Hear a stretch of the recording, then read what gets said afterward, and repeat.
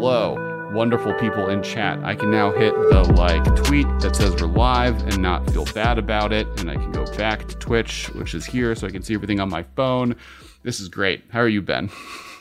I'm well, Alex. It's a special night. You guys join us at the beginning of a very exciting awards season.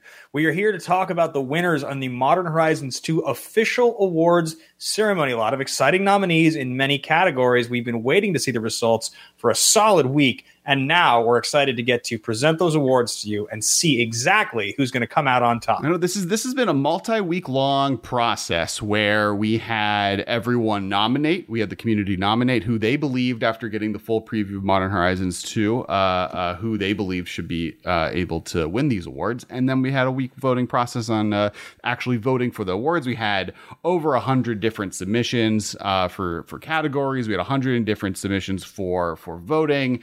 The community was heavily engaged. We're proud of everybody. And honestly, I'm excited by this set. You know, this set seems to be one of the best of all time. There's a lot of really powerful cards already. Cards are making waves, so we don't get too deep into that. How do you feel, Ben? You know, Alex, I think this is one of the most exciting Magic sets of all time. It's truly reflective of the power level that Eternal Magic has fully embraced. All of the cool mechanics that we get to see, but also the fact that so many of those exciting mechanics have been pushed to complement what is now such a robust modern format. It does really feel like, when you look back at the history of this game, and specifically this format, since we've been covering it now for going on 7 or 8 years, the power level compared to where it was the day we started this podcast, it's like we're playing a different sport at this point. And these cards, I think, really do reflect that power level. Absolutely. Absolutely. I think what's interesting to this versus Modern Horizons 1 is the power level seems a little bit more of a known quantity, I will say. So in the first one, they designed that set as a time-spiraled remastered first that then they realized would be being brought into Modern. So a lot of those cards weren't really necessarily created to go into Modern, but were tested for Modern. And you saw that, right? You have stuff like Hogak, you have stuff like Astrolabe that were more about exploring themes. This time, the power level stuff the new Noble Hierarch, the leaning into madness or other things where they're no, these are archetypes in Modern that we wish were better, and these are the things we're going to do to see if we can get them there.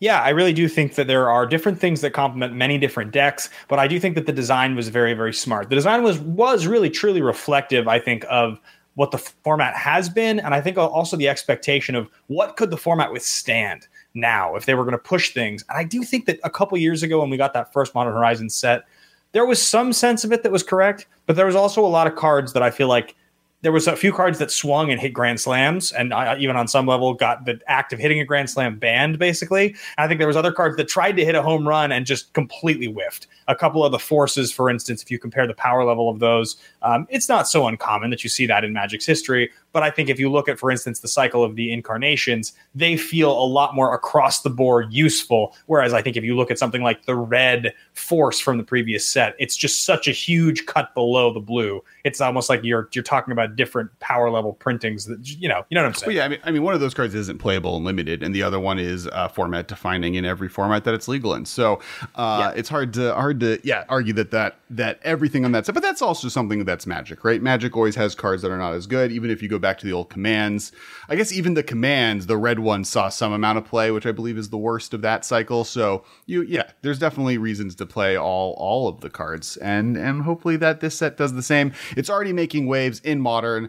The entire metagame's totally changed. We already have contenders for cards being banned. It's going to be an interesting experience to be having. We actually have some awesome celebrities in the audience today. We have Professor Minor 1 over in the front row. We got CMaz of 13. Tappy Toe Claws is also in the audience tonight. So we have a great show for everyone. There won't be, musical numbers will be happening. There won't. Unless Ben's prepared a musical. Are you able to do a musical number on this show? I mean, I could perform a song. I have the guitar here. I could perform a song at the end of the show if we wanted to do that. Are we gonna sing it? We're gonna do the ending bit. Will be a little show. Okay, I'm putting Ben on the spot. This was not prepared. But the Academy Awards have musical things. All of the stuff. We got House of Cards is in the house tonight. Yes. Yeah, just massive amounts of hype, and any good award show. We got good celebrities in the audience. All right. So the way this is going to work is we'll bring up the category. We'll talk a little bit about the category. We'll then go into each of the different nominees. We're not going to break down the nominees. We just recorded, actually released this morning. Today is Tuesday. Yesterday morning, the breakdowns of each of the nominees, at least for the main color categories. So if you want to check that out, definitely go look at that on YouTube. Or that was last week for people watching this next week on the YouTube channel that you're on right now. Unless you're on Twitch, which that's happening live now, actually. We also have a bunch of new emotes, so please throw those in the chat.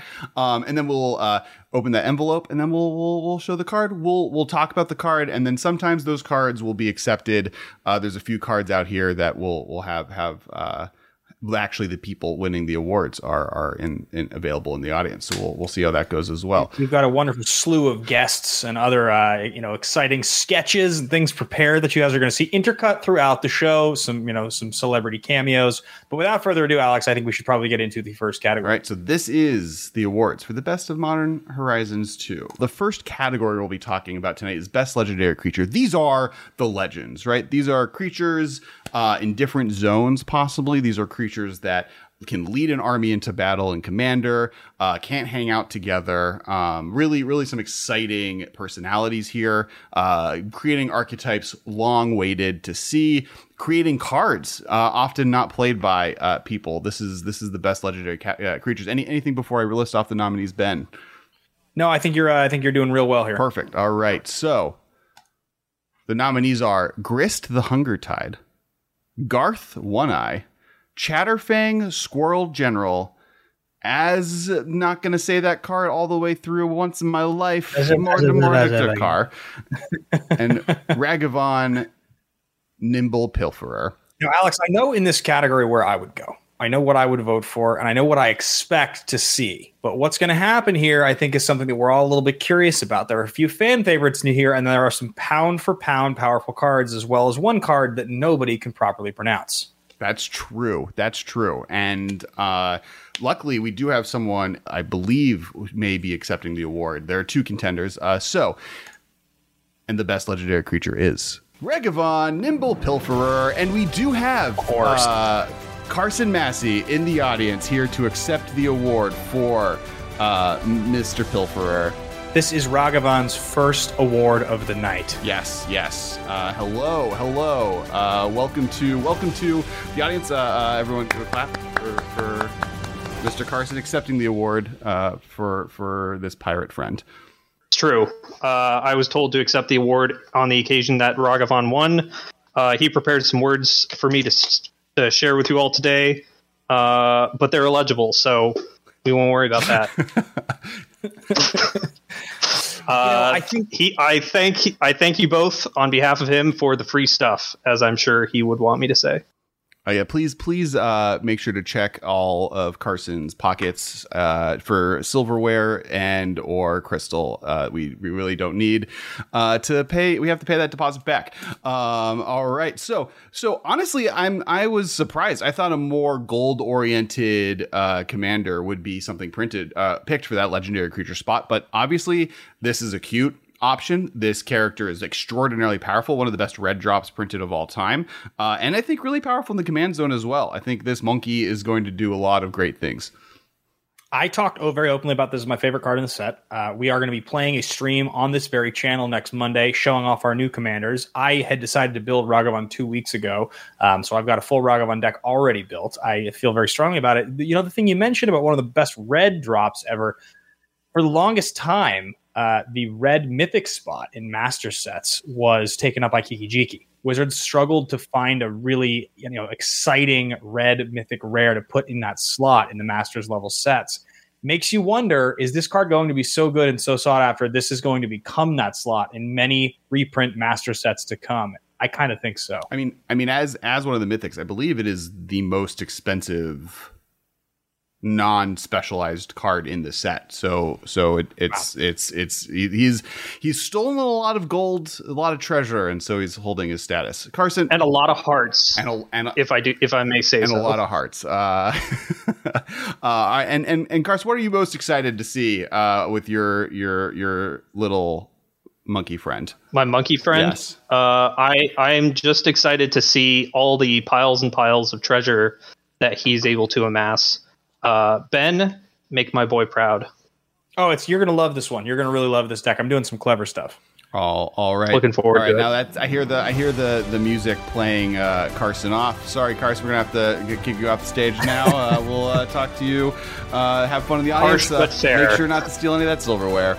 We now go to our first. I'll make no commercial break. promises. You wonder what's the brand? Who's going to get the first commercial slot? What are they advertising? How much money did they spend on the slot? So tonight is sponsored by TCG Player. If you use a code linked below, then as you shop in TCG Player, they help us out. So it doesn't cost you anything. You don't have to put a code or anything. You just have to click on that, and you will get that that will help us, helps the podcast, helps the stream. It's super appreciated. Also, shout out to all of our subs on Twitch and all of our patrons. You also are the reason that this show happens. Now, back to our scheduled programming. Welcome to this show. The next category is the best EDH in the 99 card. So this could be a legendary creature. It could not be. This is a card that you would hang out in your 99 deck. Doesn't necessarily have to be a commander, and would just be a powerful commander card. This is a category that a lot of powerful things are available, and we have 4 cards nominated. The nominees are Solitude, Dam, Sword of Hearth and Home, and Dwathi Voidwalker. Four heavy hitters. Dam currently considered one to be the best board wipe ever printed. Sword and Hearth and Home, extraordinarily powerful artifact, goes in a lot of decks. Dwathi Voidwalker, my personal favorite, seeing that it was our preview card, and Solitude. Swords of Plowshare is now a modern. I think this is a pretty competitive category to me. I know what I would choose, but I also think that we're gonna get a lot of, like, in the categories that are pulling from other places. I think black as a nomination, as a color, has come up very far ahead. So I think black has a lot of space up and moving up in the world. But we do have 2 white cards in the sense of Overload from Dam and Solitude, and even if you want to talk about half of the home half of Hearth and Home. Right. Yeah, no, it's true. I mean, there is a lot of interesting stuff there, interplay with the different colors. So what do you kind of know where you think this is going to go? I feel, I know which of these cards I'm going to be playing the most in Commander. I believe that, like, as a person who likes good removal spells in white, or just the ability to eat stuff that my opponents are playing in black, I think both Solitude and Dwathi Voidwalker are personally my favorites, but we're going to see. And the best EDH 99 card goes to Sword of Hearth and Home. Interesting. Yes. Interesting win. This is a card that is going to see probably significant play. There we go. Significant play kind of across the board. The ability to blink and putting a land into play untapped is pretty significant in Commander, and just the swords have seen play a long time. This is maybe top 3 of those swords in general. I don't think it's better than necessarily Sword and Fire and Ice and Sword and Feast and Famine, but I think it's right up there. It's doing some pretty great stuff. I think when you talk about in the 99, that's where this really shines and stands out. I think in a way that it's hard for a card like Fire and Ice to stand up quite as well. I think this is a really strong option, and one. The protections are also interesting in terms of the colors, as you mentioned a second ago. But the fact that this is a colorless card that does not have any mana symbols and fits into any deck is especially powerful, and I think especially good. Yeah, I think that really benefited. Originally, this category, when the nominations were provided, was split into 2 categories, both CDH and regular Commander. Due to just the variety of what Commander is, those categories got smushed together, and I do think that Sword of Hearth and Home ended up being just appreciated from all angles, right? It's colorless, as you said. It can go in any deck. Getting that land in the play untapped is pretty underrated, and blinking a creature is obviously very powerful. As a Restoration Angel stan myself, I'm pretty excited. I mean, that's just always something that you're going to like. I feel like no matter what, right? If you're a fan of Magic and have been for a long time, who doesn't like blinking? And that is like one of the most standard staple things any Magic player learns.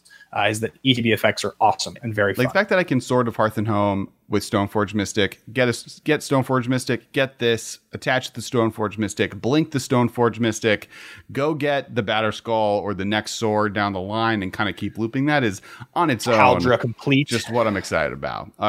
All right, next, you ready for the next category? Let's do it. All right, next we have Best red card. Now, this is a fiery category, very lit. We're going to have a lot of different strong competitors across the board. There are 5 contenders. There was a last-minute addition to this category, which I'm excited to see how they did. I also think this one has a chance of changing in the future, but we're dealing with the present, and I'm excited to see what the nominees are. And so the nominations are Ragavan, Nimble Pilferer, Imperial Recruiter, Goblin Bombardment, Blazing Rootwalla, and Dragon's Rage Channeler. Okay, so I feel like I have a pretty clear sense of where this is going to go, or at least where it's not going to go. And it's a very, very strong category. There's a lot of heat coming off the category, I got to say.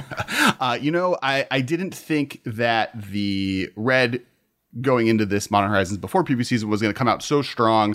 2 of these cards are reprints. A third one of these cards is a color shift away from green. So a lot of legacy behind this effect. I was probably most excited walking in with Imperial Recruiter. I have seen insane plays off of the back of Dragon's Rage Channeler in the recent weeks. The fact that it allows you to bin so many cards on turn 2, even getting multiple Phoenixes into the graveyard is just like massive place, and I'm excited to see what it does in the future. We've already discussed Ragavan and his ability to just earn a lot of value very early in the game, and then Blazing Rootwalla being able to just be discarded for free and putting a creature into play, basically for free into play is always something to look at. Free cards are something that I'm always wary of. Yeah, I do think that Dragon's Rage Channeler, we talked pretty much at length about that card and its relationship in sort of a Delver style deck and how much better you think it is than Delver. So it'll be curious to see as we go forward if Delver becomes even more extinct than I think Delver is currently, and if this card starts to take its place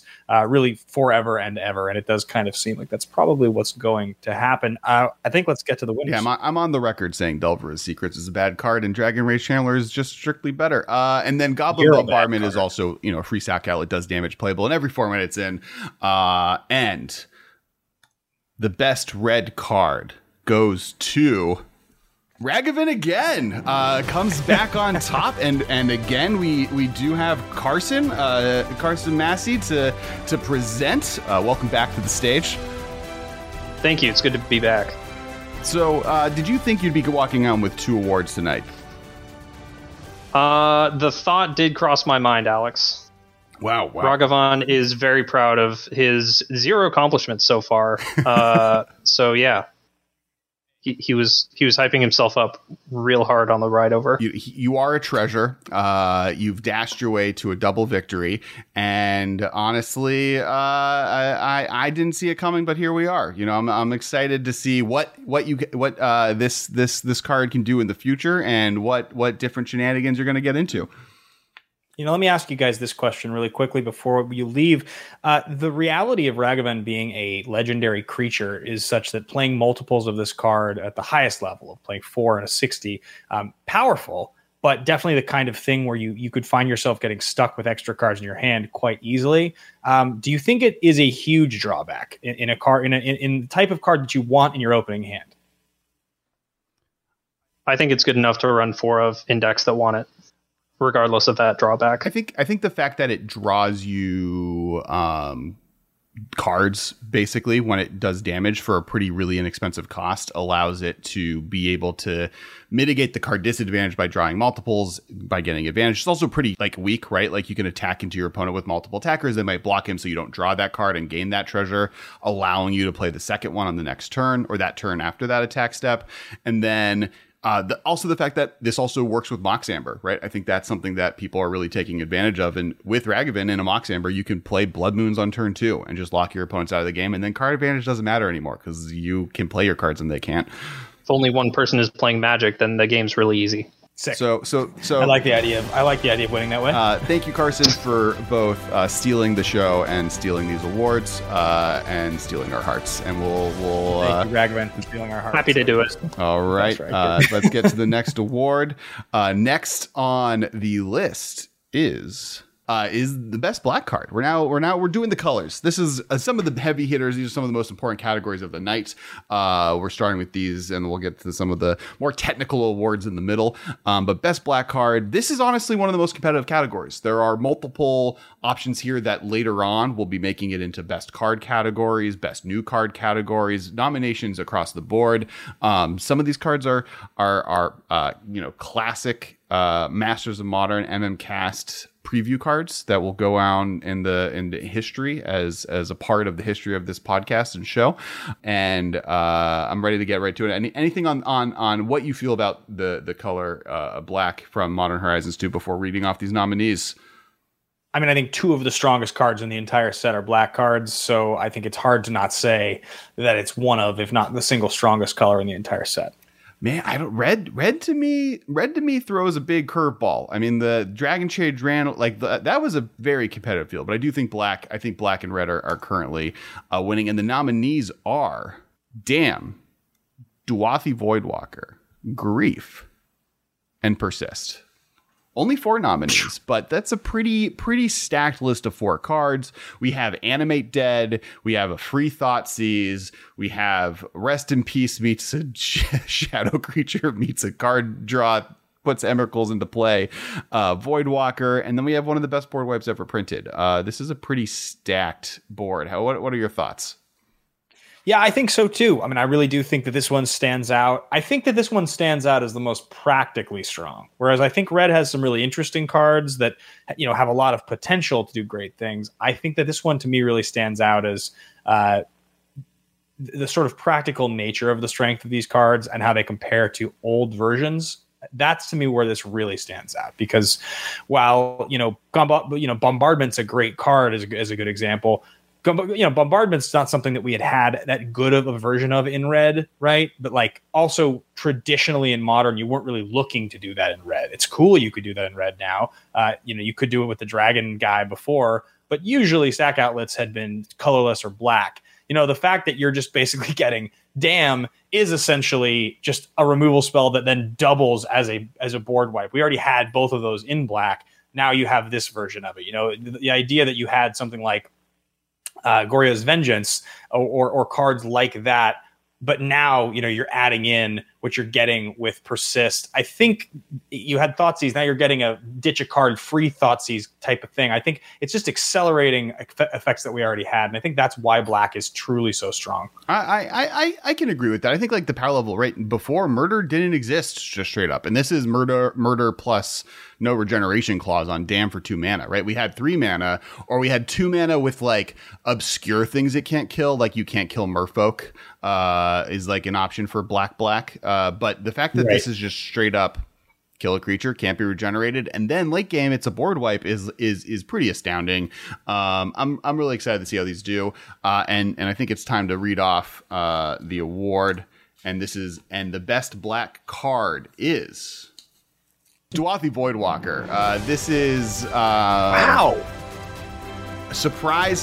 This is, I think, when I was putting all this down and figuring out and building the envelopes, the biggest upset. Duathi Voidwalker comes in on top, winning best black card in the set. How do you feel, Ben? How do you feel? I'm going to let you accept this award on behalf of the podcast. Well, I'd like to point out there's something really fun that's happened for you guys, and this is both a function of Alex pulling far more weight when it comes to the hard work of this podcast, but also the fact that I didn't talk about the results with him, so I have no idea who's going to win any of the categories. Alex does, but I'm purely surprised every time. So I actually think it's super fun because I did not think that Duathi Voidwalker was going to win. I thought this was going to lose. I was pretty sure Grief was going to win. It's especially exciting for us both because this was our preview card, and we got to break the news of this card to the world. It came out of the shadows, and now here it is. So I think it's an insanely powerful card. I think we knew it was insanely powerful when we got to preview it. I think probably what's so unique about this card is that it's doing, how we would always talk about in human decks and in Merfolk decks, the reason those decks were so good was because they were being aggressive while also disruptive. That's just a very, very rare feat. You don't get very many cards that get printed that have the level of disruption that you want while also being the level of disruptive or aggressive you need. 3 power that's unblockable for 2 that nukes graveyards is just a bananas card. It's just a ridiculous card. Right. You're getting so much out of it. you're getting 2 cards for 1 almost every time.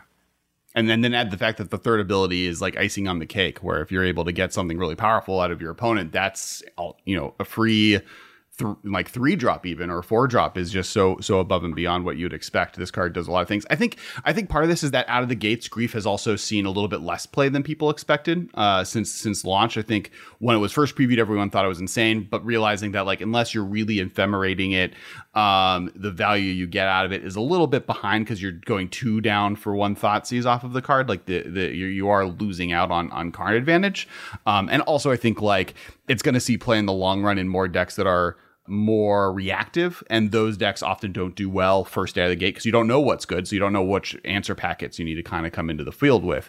And then with the other two options that it beat, I think you just like Damn is a white-black card. It's kind of a gold card. I think that lost its points, and then Persist I think was definitely the least likely to win. But I'm proud of this Voidwalker making it on top.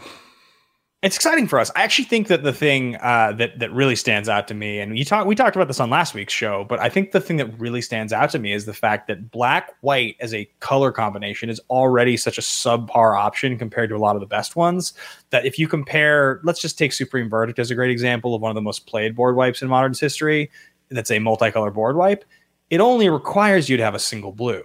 So you can still lean heavily no matter which version of the deck you're playing that in, whether it's in the Jeskai version, if it's in the blue-white version, you can still lean heavily into knowing you have to hit double white. Having to be able to hit double white or double black to play this card, or double white and double black to overload this card, I think does actually reduce its effectiveness more than people maybe anticipated, because while you can play every color in Modern, that's getting harder and harder. Like there are a lot of things that punish you for trying to be that aggressive. Well, I think people are already trying to hit double black, right? Like you have Liliana, you have other black tribal decks where like with Damn, I think you like also if you stumble on a Dwathi Voidwalker, you don't lose. If you don't have Damn to be able to kill your opponent's threat the turn you need it to be able to kill your opponent's threat, you're now a little bit behind. And the fact that it's a sorcery hurts it as well. Yep. All right, next category. Best green card. This is we're now through the forest. We're through the swamp. We're into the forest. This is a pretty competitive category. There's definitely, I think this one had one that was coming out on top for me going into it, though I was surprised just at the power level. I think also when we were in the middle of preview season, because there's the Urborg, the green Urborg, but that's technically in the land category. People were like, oh, green. Like I was surprised there was only 4 nominations. And I think part of that is that in my head, that's a green card, but that's in the land category, which we'll get to in a second. But so I'm going to just read off these nominations. Anything you want to say about green before we go into the nominations? No. I think green's a strong color. I do think black and red are the most powerful, but I like some of the green cards. I'm excited. And the nominations for best green card are Gaia's Will, Endurance, Chatterfang Squirrel General, and Ignoble Hierarch. These are, obviously all great contenders. Some of these are references to some of the most powerful cards ever printed. Gaia's Will being the green version of Yawgmoth's Will. Noble Hierarch and Ignoble Hierarch obviously being mirror images of themselves. We have a Squirrel Commander that has infinite potential with its sacrifice ability to do the wipe the board that your opponents are playing, as well as infinite acorns, if you will, as well as making a great token commander that does a lot of really powerful things, and has other infinite options. And then Endurance, one of the best graveyard hate cards ever printed, as well as a decent beater and threat with flash in green as well. So hello, Mishotem. More famous people in the audience. So what are your thoughts on our green nominees before we get to reading the award? I think some of them are a little bit more trapped than others. I think that probably, if we're being honest, the Endurance is very, very good. It's exactly what you would want it to be. I think that probably the decks that are going to want a free spell like that are maybe a little less interested in the creature half of it. It feels like there's a lot of things that you could be doing that are not playing a creature that gets you kind of an effect like you want. That's pretty efficient. On the other hand, the fact that it is a great size body, I think we've talked about that before. It's one of the things that's my favorite about that card. To me, there's really only one option here, and I think it's pretty clear what it's going to be. I also think that Gaia's Will have its day in the sun. I think it's a card that is very cool, and I think will be used in the correct decks in a very cool way, but there is just an obvious choice here. Interesting. So I think if I were to pick the most overrated, it would be Gaia's Will on this list. I've like the people's response to it. I think like Suspend 4 is a real cost, and the kinds of decks that want to cheat Suspend are not necessarily the kinds of decks that want to be Yawgmoth's Willing, right? Versus Endurance, which I think will be a role player in the format forever. And I've actually been very surprised. There's some cool lists out there, both taking advantage of just regular tokens, but also even the artifact tokens and Chatterfang and doing some broken stuff. So I think Chatterfang is actually going to see a little bit more play than you think. And then obviously Ignoble Hierarch is hanging out there being kind of a mediocre card. I don't know how it made on this list. And the best green card is Ignoble Hierarch. Surprising everyone.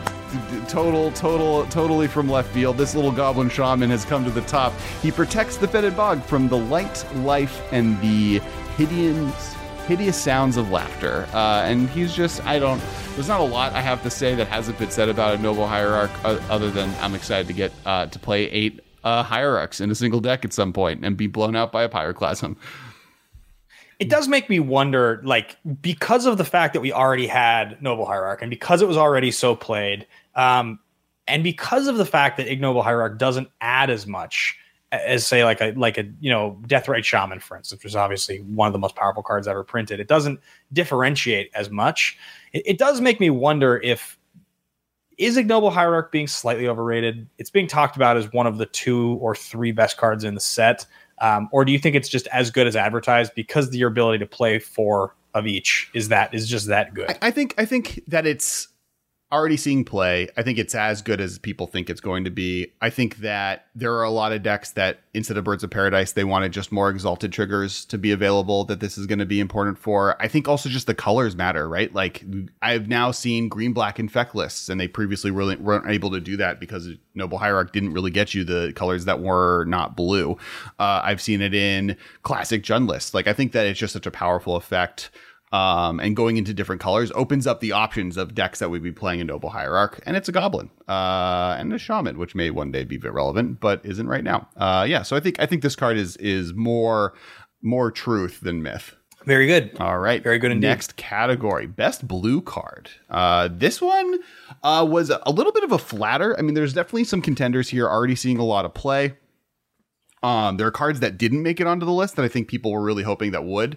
It is a 5. There are 5 nominees, and I think it's best just to before we get into Ben, anything before we read the nominees off. No. I think this is. I mean, I think for me, there's one blue card really that comes to mind, 2 blue cards that come to mind that have similar abilities that are both great, and then funnily enough, a few other cards that I love. This is a shocking category for me because some of the cards that I think aren't going to win right now are so astoundingly good that I'm just sort of shocked by that. But yeah, well, these are the nominees: Counterspell, Murktide Regent, Suspend, Thought Monitor, and Civilian of Sea and Sky. And I'm never going to pronounce that card the same way twice again. I think this category is pretty competitive in some ways. Like Suspend is an insane card, right? Like that card is already like going to really be really powerful. It might be as powerful as Path to Exile and Swords of Plowshares, which I do think puts it above and beyond just even Counterspell's power level. Counterspell is Counterspell. Another one that hasn't said Murktide Regent has already seen tons of play, being able to just a big threat. And then kind of for the same reason from a different angle, Thought Monitor being a card draw engine has given Affinity new legs. There's a lot of really powerful stuff here. I'm pretty excited. Yeah, I mean, I think all of them, that's what I meant. And when the card I mentioned that was so similar was Force of Negation being similar to Counterspell, which was not even included in the nominations. I think blue is underrated stacked compared to some of these others. Actually, I think that these options are bonkers. I know where I think this is going, but I wouldn't be shocked if I'm wrong. All right, and let's just get right into it. And the best blue card is Counterspell. This is one of the big blowouts. It wasn't even close in the polls. I'll tell you that. Just came out on top. I think this is going to be a format defining moment. I think to your point about black, I do think people are underrating double blue as a cost, but it's Counterspell. This should have been whomst among us has not been either terrified by open blue or excited to be able to pass with open blue.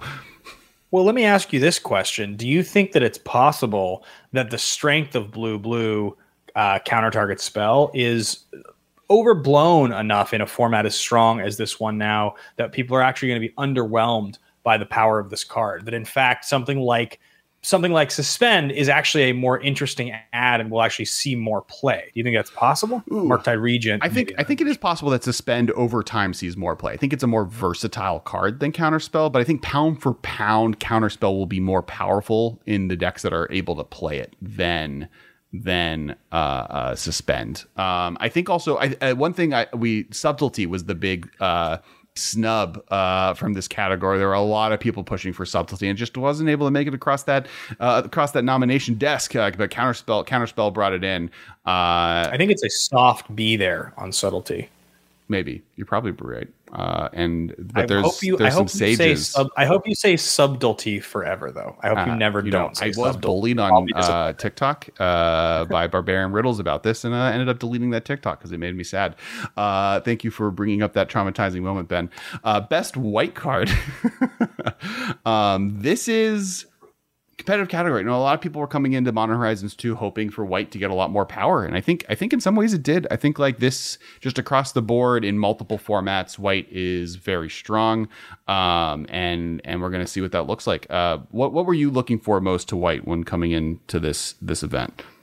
No, I think probably the thing I was the most excited for was I wanted to see them take some of the most powerful concepts from the first Horizons and push. I wanted a more across the board explosive set. And I think it's kind of what we got. So I feel like the design actually has been pretty perfect so far.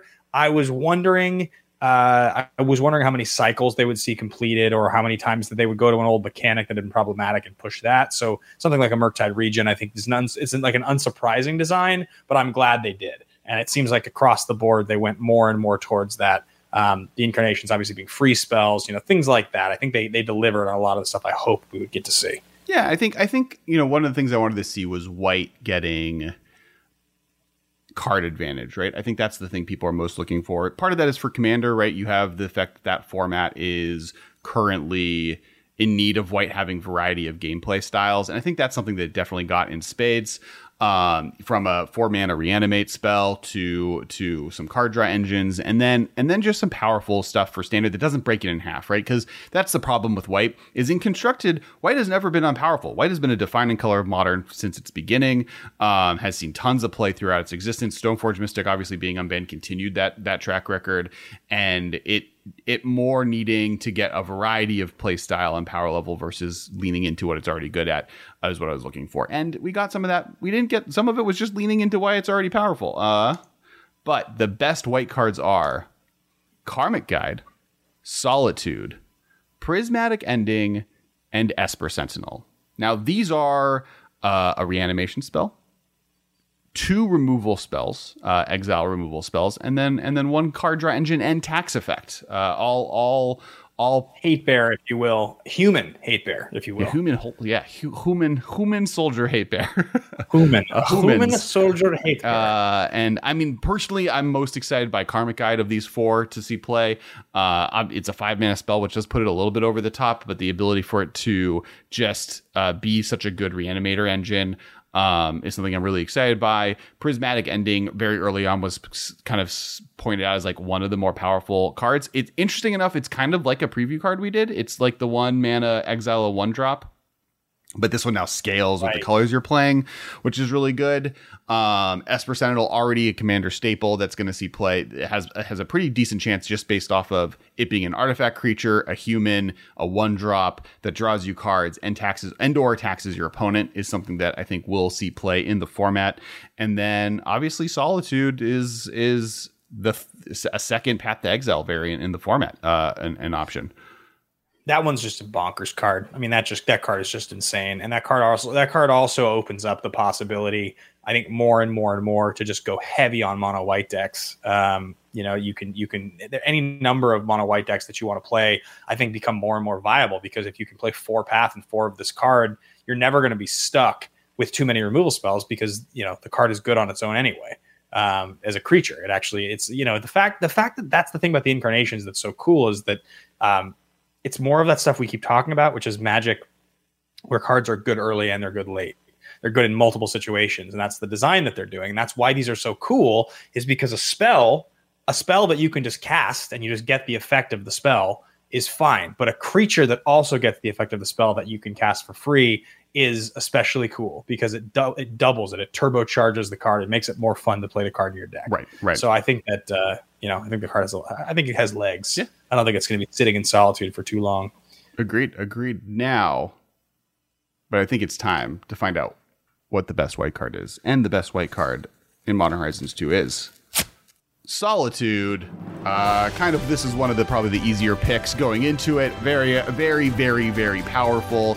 Just even as a 5-mana flash lifelink 3/2 threat, late game that eats a creature, it's already kind of above and beyond in power level, and then the ability to evoke it is super strong, or ephemerate it. This is definitely one of the easy. This and Ignoble Hierarch, I think, were my two slam dunk locks. These are going to win the set, and here we are. Yeah, I mean, I think this card to me, if I was gonna rank, as you said, maybe most common 3 or 5 options to win the awards, Solitude would be right in that top couple conversation. Question is, would you have ranked this or Grief higher in your mind to have won an award first in the evening? Solitude. I would have had above Grief. Okay. Mostly because the category is less competitive, right? Mostly because I saw the results and you didn't, so I actually I watched them as they were voting. I think walking into once I had the nominations, Solitude was just so above and beyond. Also, just in the nomination process, highly picked, where Voidwalker and Grief were very competitive from the very beginning. So it was I would have been more worried to bet money on the former than the later, or the later than the former. Whatever. Who knows? All right. Now, we are going next to Best Gold Card. This is another competitive category. Honestly, if this category did not exist, some of my picks for most snubbed would be one of these. I think Grist is one of those. But these are a selection of powerful cards. Some reprints, some new, some break the rules. We have, in the gold category, Grist the Hungertide, Shardless Agent, right. Sithis, Harvest Hand, Asmore, not going to say all of this words, Amaldakar, and Dakon, Shadow Slayer. These are 2 planeswalkers, one of the most asked for reprints into Modern, probably in history. It's this, Baleful Strix, and I can't think of anything else with Shardless Agent. One of the most powerful Enchantresses ever printed. A card since Alpha that people have not been able to say the full name of.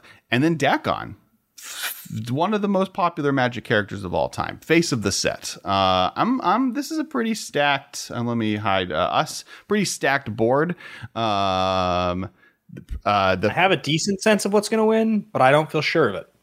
Okay. This was another upset. I would say there are 4 categories that were big upsets to me, and this to me was one of them. But obviously it's an honor to be nominated for these candidates. Grist breaks the game in some ways. It changes the rules of how a planeswalker works outside of play. So cards that reference creatures from a collected company to a reanimation effect can get Grist into play, which is obviously really cool. Shardless Agent already working up a storm, already creating decks, bringing back the Cascade format as we know it.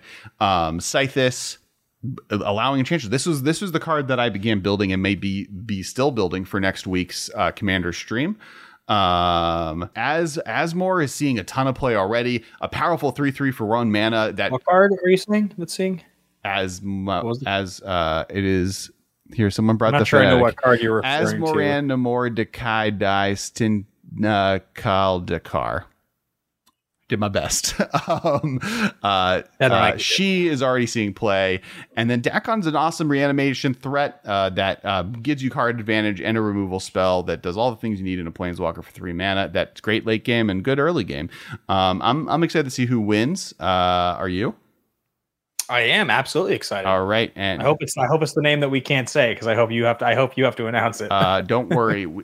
If it's that, we do have a representative on her behalf, and the best gold card is Asmorana Mordecai Dustindakai Bildakar is the winner of best gold card, and on her behalf, we have Oddward Frenry here to talk to us today. Hello, welcome.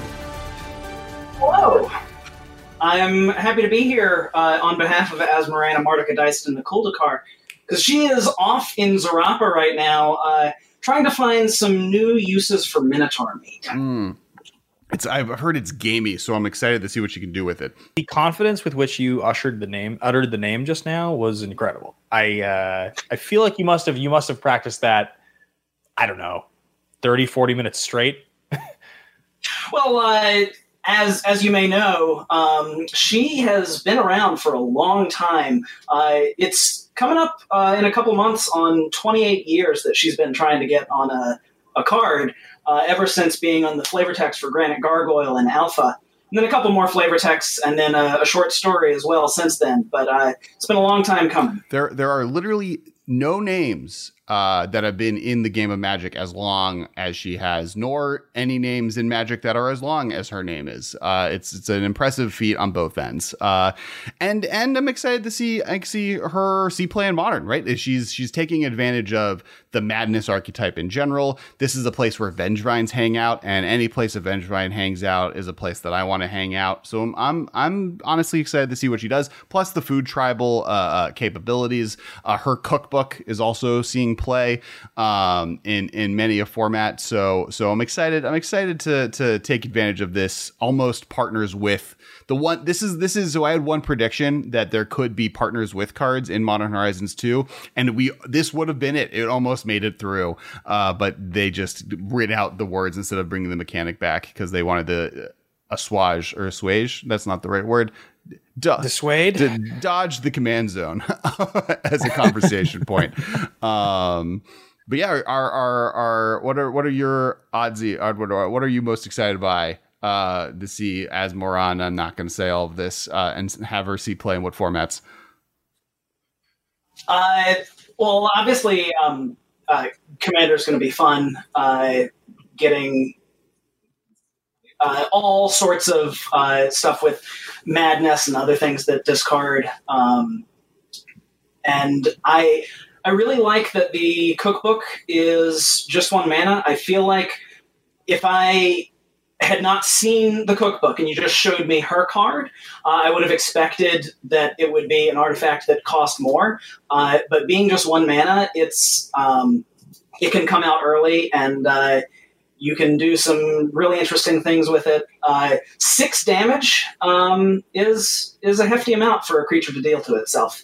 And you can get that pretty early on in the game. Yep. I mean, it's like a weird removal spell. Sometimes you just wreck things if they have Death Touch. You're able to kill them as well. I think there's a lot of cool things you can do. And yeah, the cookbook, the ability for it to be. It has a lot of Witch's Ovens feelings. And I think actually right now there's a lot of decks that are they're like artifact token tribal playing Asmoran, Mordecai, Dakar, and the cat, Witch's Oven, and the cookbook all together in like a food tribal sacrifice discard madness engine. And I'm excited to see those decks and see what they do in the format. All right, Ben, anything else before the music starts playing to go to the next category? Play off Asmarana. Yes. No, that's all right. That's it. That's thank you, Albert. We'll see you if Asmoran Mordecai Dustin Dakar wins any more awards. I'm gonna get it maybe one time in my life. You were close that time. All right. The next category that we'll be going over is land cards. And this is a spicy category. There's one big favorite that's come out kind of out of the gates running, though there are some classic, very powerful cards. Obviously, there's the elephant in the room. Currently, one of the most nominated cards from the set across the board. And that is Urza Saga. But there's some other land cards. Anything going into Modern Horizons in the land category that you were hoping for? Let's be honest. When Urza Saga was spoiled, we talked about it. It was in our text thread. We all talked through the card. We all knew it was going to be a good card. Did you have any sense it was going to be the insta-ban candidate that it already has become before the set is even being released? I'll be honest, I did not. I think that there was an inkling at the beginning, just from its enchantment. Like, the thing that I was the most afraid of is the thing that is not the problem, right? Like, I was, artifact lands were problematic. This is an enchantment land. even before knowing that if someone said, like, oh, they're going to print an enchantment land, I'm like, oh, that has the potential to be a problematic card regardless of the rest of the words on it. Fascinating enough, that's currently not the thing that's breaking it. It's other abilities to tutor for things and create artifacts and just the power level of the card itself. But the other cards that we have nominated tonight are Riptide Laboratory, Yavimaya, Cradle of Growth, and Cabal Coffers. Honestly, all 4 very powerful cards. Riptide Laboratory being able to lock opponents out with a Venser or Spellstutter Sprite. Urza's Saga being one of the most powerful cards of the set. Yavimaya, Cradle of Growth, extraordinarily powerful card. Harks back to Urborg, to Yawgmoth, and a lot of really powerful abilities there. And then Cabal Coffer is one of the most powerful lands ever printed ever. Like, if you were to make a top 100 list, this would be towards probably the top 20 non-mana producing lands without really thinking too hard about it. So this is a very competitive category, or it would have been if we didn't end up having one of the most powerful cards in the set in it. But anything else on this category in general before reading the winner, Ben? I do wonder on that note that you bring up there. I wonder, because we've talked about doing series like that before, most powerful Magic cards of all time. What if you were to say, and I don't even think you'd have to say non-mana producing, because cycles we would are do condensed. Cycles are condensed. You'd have fetches, you'd have shocks, you'd have all the different lands. And even like the Horizon lands would just be even though it's not an even cycle, you would just consider it a cycle. Or wait, is it an even cycle now? The Horizon lands are a cycle. It's a 6-card cycle, but it would be a cycle. But it's not an even cycle. It's not all done. Yeah. I would argue that the Green-White Horizon is a part of the Future Sight land cycle, and the rest of them are their own cycle. So they would be in separate cycles.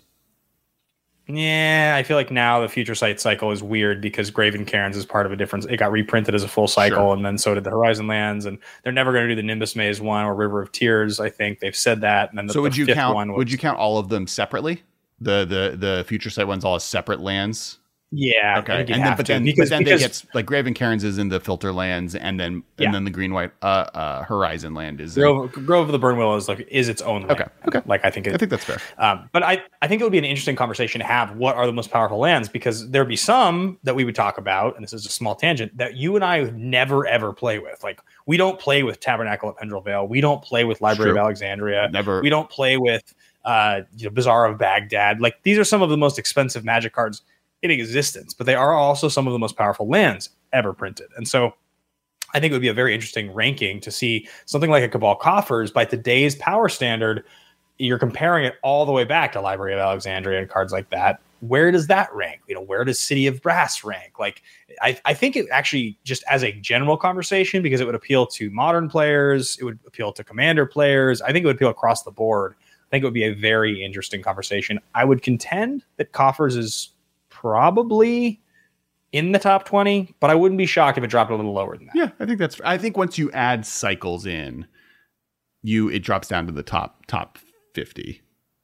Yeah, exactly. All right, but best land card, and the best land card goes to Urza's Saga. It wouldn't work, but did we all know that there would be someone accepting the award for Urza himself on the stream tonight? Because I don't know if we all did, and that would be as long as the fact that her thing is, oh no, she's here, she's unmuted, and that is maybe Tappy Toe Claus. Hello and welcome emissary of Urza to the award show. Congratulations. Thank you. We do these card crimes on behalf of all Magic player kind. We're just trying to make things interesting and fun, probably for me at least. So as of right now, where do you think Urza's Saga ranks on cards that you would cheat artifacts into play with? Yes. Are we excited that this card exists? Are we worried that this card exists? I mean, of course, the royal we is very excited that this card exists, but I'm overwhelmed just by the grandeur, by by everything. Obviously, I'm glad that the MM cast, such distinguished folks, have recognized greatness, both in, obviously the selection of this card and both, obviously inviting me here. Who else could really come and get it?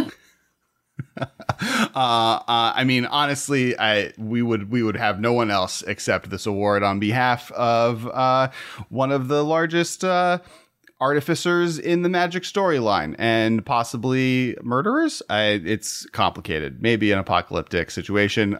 Who knows? The story knows. I mean, details. Is Urza a murderer? Is Tappy a murderer? I'm not really totally sure I know the answer to either one. I'm always happy to hear from you, Tappy. Always happy to have you here.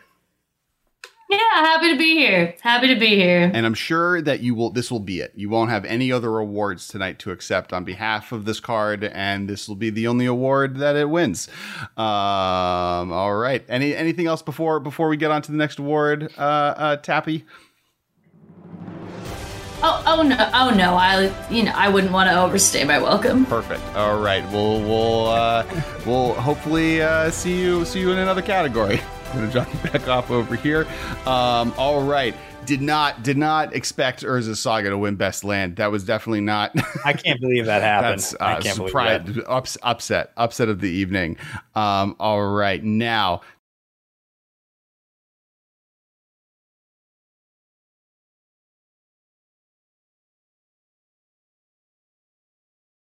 new reprint. So these are cards that previously existed but had not been in Modern. So these are new to Modern reprints. This is kind of one of the most fun parts about this game. Two of these cards were on my top list of cards I wanted to be added. One of these cards is one of my favorite cards of all time being added, and so it's a very, very competitive space being one of the new cards out of the set. This time around, it wasn't even added part of the deck. You're part of like a special slot in a pack. So that's a whole interesting level to it. Is there a card that you feel like that you wanted to see added to Modern that wasn't? At this point, actually, I don't think so, really. I think probably the biggest one that's left that really comes to mind that I love is Baleful Strix. And I was curious if we were going to see Baleful Strix added to the set. That's probably the last card I feel like that doesn't exist that I think is reasonable or possible. The only other one really that comes to mind is maybe Days. I like the idea of Days existing. I know you don't like that. I've been very vocal about the fact that with Shocklands, I think it plays a very interesting role. But that's just me. I think probably Baleful Strix is the reasonable one. Yeah, I think that's fair. I think Baleful Strix is high on my list. I was more on the Force of Will versus Counterspell, one of those two options. We got Counterspell, so that one I'm pretty happy about. I think that there were a few other options, but it ended up being I think we got like pretty much across the board where I would want to be at as far as. Let me ask you this question though, as far as the Counterspell Force of Will versus Counterspell. Do you think that if Force of Will gets printed into Modern, Force of Negation becomes 75% less playable, or do you think because you could hardcast it for 3 versus 5? The difference is drastic enough, even though it's non-creature. I mean, I think Force of Negation sees play in Legacy, right? So I think they're great together. I think it becomes, if we're talking percentages of less playable, it becomes like a 3-2 situation maybe, or maybe a 4-2 situation. So 50% less playable. I would think you would want to play 2 Force of Negations along your Force of Wills. Yeah, I'm trying to think like the other thing, the one category of cards that aren't in Modern, interesting enough, it's like old cards are no longer the things I'm like, oh man, I really want like Alurin added, or, Alurin's on the reserve list, but like older cards being added. It's more the new commander cards and right? The special cards that you want to see printed into Modern. I agree. Yeah, like I agree. The 1-mana white enchantment that I'm now forgetting the name of, that isn't currently nominated. It's probably a card I've asked for Modern and a foil reprint for literally since it was printed. One of my favorite cards.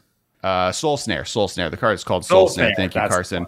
Yeah. So there's definitely cool cards that are in those sets that I think would be really cool to be added. I like that the adding commanders Cass added in the last one. This time we got Chainer, which is really cool, and I think there's like a lot of other cool stuff. And amongst the cards that we're going to list, we have the nominees Counterspell, Shardless Agent, Goblin Bombardment, Titania, Protector of Argoth, and Vindicate. Interesting to me is that 2 of these cards were not nominated for best of their other color categories. So Titania has snuck in the best reprint, but was not in the green section, and Vindicate snuck in for best here, but was not in best gold cards. I do believe the gold category was competitive, and this was just under the number of nominations to make it. But yeah, exciting group I feel of cards. like your heart and soul is telling you that you want Titania to win, but you know it's not going to. Yeah, so I will say that this is a contest that was between 2 of these cards, and Titania was definitely not one of the ones that was. It was an honor to be nominated, right? It's an honor to be nominated, and Titania does a lot of things I love. It's really powerful, right? Like in Modern, Really good. if you have Titania and play in a fetch land, you have made 2 5/3s for free, and you just need a fetch land in your graveyard to do it because she brings it into play. So she's definitively powerful, does a lot of cool things, does cool things with cards that are already good in the format. So I'm excited to see what she does. Vindicate is just one of the best removal spells ever printed. Goblin Bombardment we talked about, Shardless Agent we talked about, Counterspell we talked about, and this was a competitive category. It was neck and neck. It is not as clear cut as the previous wins for this card, but the best new to Modern reprint is Counterspell. Yeah, I guess we probably needed to see that one coming. Did you not think it was going to be Counterspell? I'm going to be honest with you. I think I have a little bit of a Counterspell's not that dope feeling right now. Wow. That's what I think.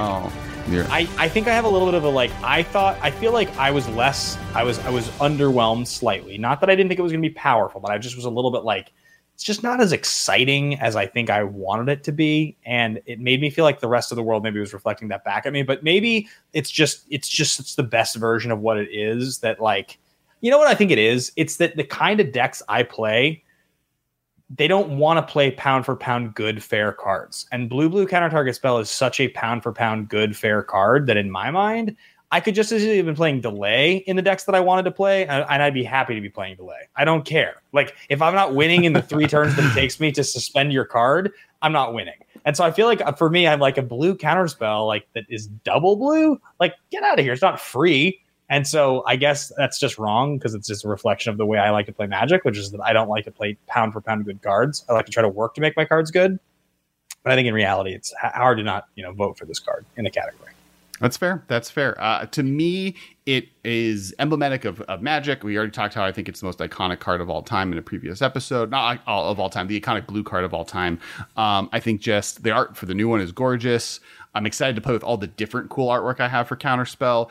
I think that it is just an iconic card. It belongs in Modern amongst Lightning Bolt, right? This is a card that I compare to Lightning Bolt. Lightning Bolt is such a defining feature to Modern. I think Counterspell deserves to be right alongside of it. Yeah. But what else is there to be said except go to the next category, and that is Best Artifact. There were many things. Originally, this was the Best Colorless category, and then there was no Eldrazi style colorless cards in the set, so it just became Best Artifact. And then we got rid of all of the other best type of permanent types. So here we are. We are Best Artifact cards. The nominees, Mr. Bateman, if you are ready. Academy Manufacturer, Kaldra Complete, Sword of Hearth and Home, The Underworld Cookbook, and Brainstone. All contenders, all powerful. Already some of these seeing real play, with Kaldra Complete being cheated into play with Stoneforge Mystics, Academy Manufacturer doubling up in all of the new junk decks, junk being the new word for all of the token artifacts now instead of Abzan. We got Brainstone already seeing play, being able to do Brainstorm-esque shenanigans. And Sword of Hearth and Home already won one in our World Cookbook. We talked about a little bit when Asmorward Kaidakar won the whole thing. Kaidakar. So super competitive category. Honestly, this one was really close. The voting was really close. What are your thoughts? Yeah, I think this is a really, really phenomenal group of nominees. I really like all of these cards. They're all the types of cards that I would want to try to build around or include in my decks. I think I have a clear sense, which is that for Modern, what I think is that of all the cards here, as good as I think they all are, Batterskull Stoneforge Mystic is already a thing that people have done for years successfully and really, really well. And since it's like a year and a half in Modern. Sure, but it's, I mean, like it's like a defining standard thing you do in that deck, and like it's hard for me to look at this and not just say that like Kaldra Complete is even more devastating if you get that out flashed in at the end of turn 3 on the play. So it's like if you're just going to upgrade, it's just even better. But then again, you know, they're all very good in their own respective rights. I don't think it's going to win. That's the one that I think I would have voted for personally. Okay. I think going into this, I was Brainstorm was the one I was surprised by, but I have seen a lot of really cool lists doing stuff with it. Kind of the sentiment on the internet at this point with Brainstone is like, there have been a lot of people that are just playing Jace the Mind Sculptor for 4 mana, Brainstorm once, and then it dies, and that was good enough. And so Brainstorm being able to do it as a 1-drop artifact is able to get there. And the ability to do it at instant speed, taking advantage of the Miracle mechanic, I think is the other thing that puts it over the top. For like 3 mana, being able to Terminus on turn 3 is like just strong enough to get it there. Not to mention all the other Miracle cards that it's good with. So that's it's been pretty exciting to watch. And the best artifact card is the Underworld Cookbook. Surprise win. And luckily we do have the Asmorada Kardakar envoy, sous chef, if you will, Oddward here to accept it once again on her behalf. Oddward, hello. Reading the cookbook maybe. I have an advanced copy of the Underworld Cookbook too. But unfortunately, Asmarana, Martika Dyson, and the Kuldakar has not let me share any of the specifics with you. But I will tell you there's some spicy stuff in here. I'd hope on the second print run that maybe they'll include basic mountains, maybe a volcanic island this time around. Finishing the cycles of the dishes that they forgot to finish the first time around. Of course. So the Underworld Cookbook, we talked about it a little bit before. I was thinking about what my dream opening play in EDH might be, and it would probably be turn 1 Mountain Cookbook, discard Blazing Root Walla, get it into play. Turn 2 Urborg, discard Filth with the cookbook, cast Asmarana, Martika Dyson, and the Kuldakar, and then you've got 6 damage on board. You've got all your creatures getting in everywhere. You're off to the races. Yeah, I think sounds very good to me. I mean, all of those cards play exactly in conjunction. It's interesting. When you mention the Underworld Cookbook and you talk about the plays involved, I suppose I probably should have analyzed this list of cards and said, for Modern and the purposes of what makes Modern function, that's going to be the card. It really does make sense that it enables so many of the things that we have seen classically be powerful in Modern. And in reality, Batterskull was a 1 or 2 of in those decks anyway. It's not even strictly better. It's just a different version than Kaldra Complete. So perhaps Underworld Cookbook is, in fact, better, but it's cool to hear the outline of such a strong play. Yeah, I think what's like so far, obviously seeing play in, as I said earlier, in kind of Witches Oven's food decks. It's seeing play as like one of the best discard outlets in Modern history, I believe. There's not a lot of other things that lets you discard for value at that then is good in multiples to its second ability. As far as like, turn in Modern, the plays that I'm excited by is that, tap it, discarding a Vengevine on turn 1, turn 2, tap it, discarding a Root Walla, playing it for free, playing it, and then playing in Asmorada. Can you please say it for me? Asmarana, Martika Dyson, and the Kuldakar. Yes, thank you. Casting her, then triggering the Vengevine, getting into play, so having the free Vengevine, and then a 3/3 for 1 and a Root Walla just hanging out and doing everything I want in Magic. I think there's a lot of cool stuff. They've added a lot of stuff that both makes food tribal make sense, discard tribal make sense, and both of those mechanics being pushed as much as they were to make it so they're playable Modern archetypes. And then add Reanimator or other things that this takes advantage of. And then even like we forget how good food is sometimes. There's a reason that Oko was banned in every format. And it's not just because he made every deck, basically every creature ever printed an elk. It's also that he was able to stabilize very well by making these artifact tokens. And Underworld Cookbook being able to discard to make an artifact token that then lets you stabilize in decks that maybe want to go to the late game is really powerful. So I'm not surprised that this card is seeing as much play as it is. The fact that you also get a 1-drop that lets you tutor for the second one, as our esteemed chef allows you to do, I think is also really important. So I'm excited that this card exists, and I'm excited to get my hands on it and play it in Modern. Yeah, very much so. It's also, it's not a mythic rare or rare. It's just it's a very approachable card, and it also, it's sweet. All right. Anything else before the music starts playing us off, Oddward? No, not at the moment. All right, perfect. We're now going to go to the next category, and that category is we're now in the technical world. We're in funniest card. This is the comedy category. This is where all the jokesters live. This is where card references happen, witty puns, extremely long names, squirrels. This is where squirrels hang out. Where you thought? I guess that's a question, because Ben, you're classically more on the side of like the hardcore. I want my game to be cool. And so I feel like the comedy side of Magic might not really vibe with you. So I wonder where have you fallen on the Modern Horizons to not just squirrels, but like it's a little bit more jokey than maybe Magic would have been in the past. I think I have a couple different places with it. I think like something like Asmarana Tanica Banana Baragola that I thought I had it and I just kind of went off the rails there. I think when it comes to a card like that, the power level of the card's so high that it's okay for me to be like, this is weird but cool. I think when it comes to stuff like more Squirrel Tribal, which is like fun and sort of funny, I also remember Squirrel Nest. Like I remember playing with that card from way back when. I like and I don't know, for some reason I'm like more sympathetic to it. Like it seems kind of cool. I haven't actually found that there's been a lot of jokes in Horizons 2 that have stood out to me where I'm like, this is dumb. Because the thing is, here's the thing.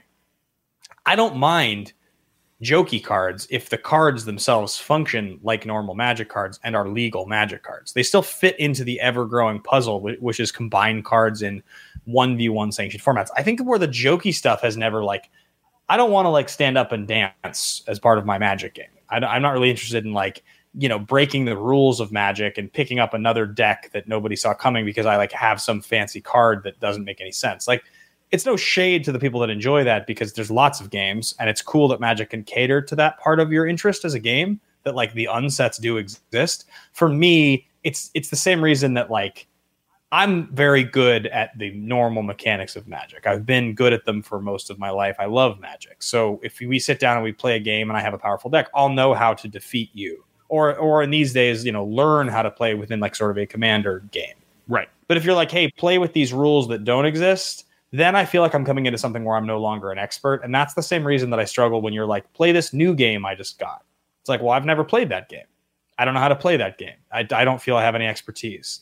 So it's it's harder for me to approach it. It's not that it's not fun. It's that my interest doesn't spike. And so I think when it comes to the joke cards, it's the same as anything else. The flavor stuff in Magic has never really spoken to me, but that's not positive or negative. I won't turn my nose up at a card if it has a funny name, if it does a cool thing. Fair. Well, let's get into the nominees then.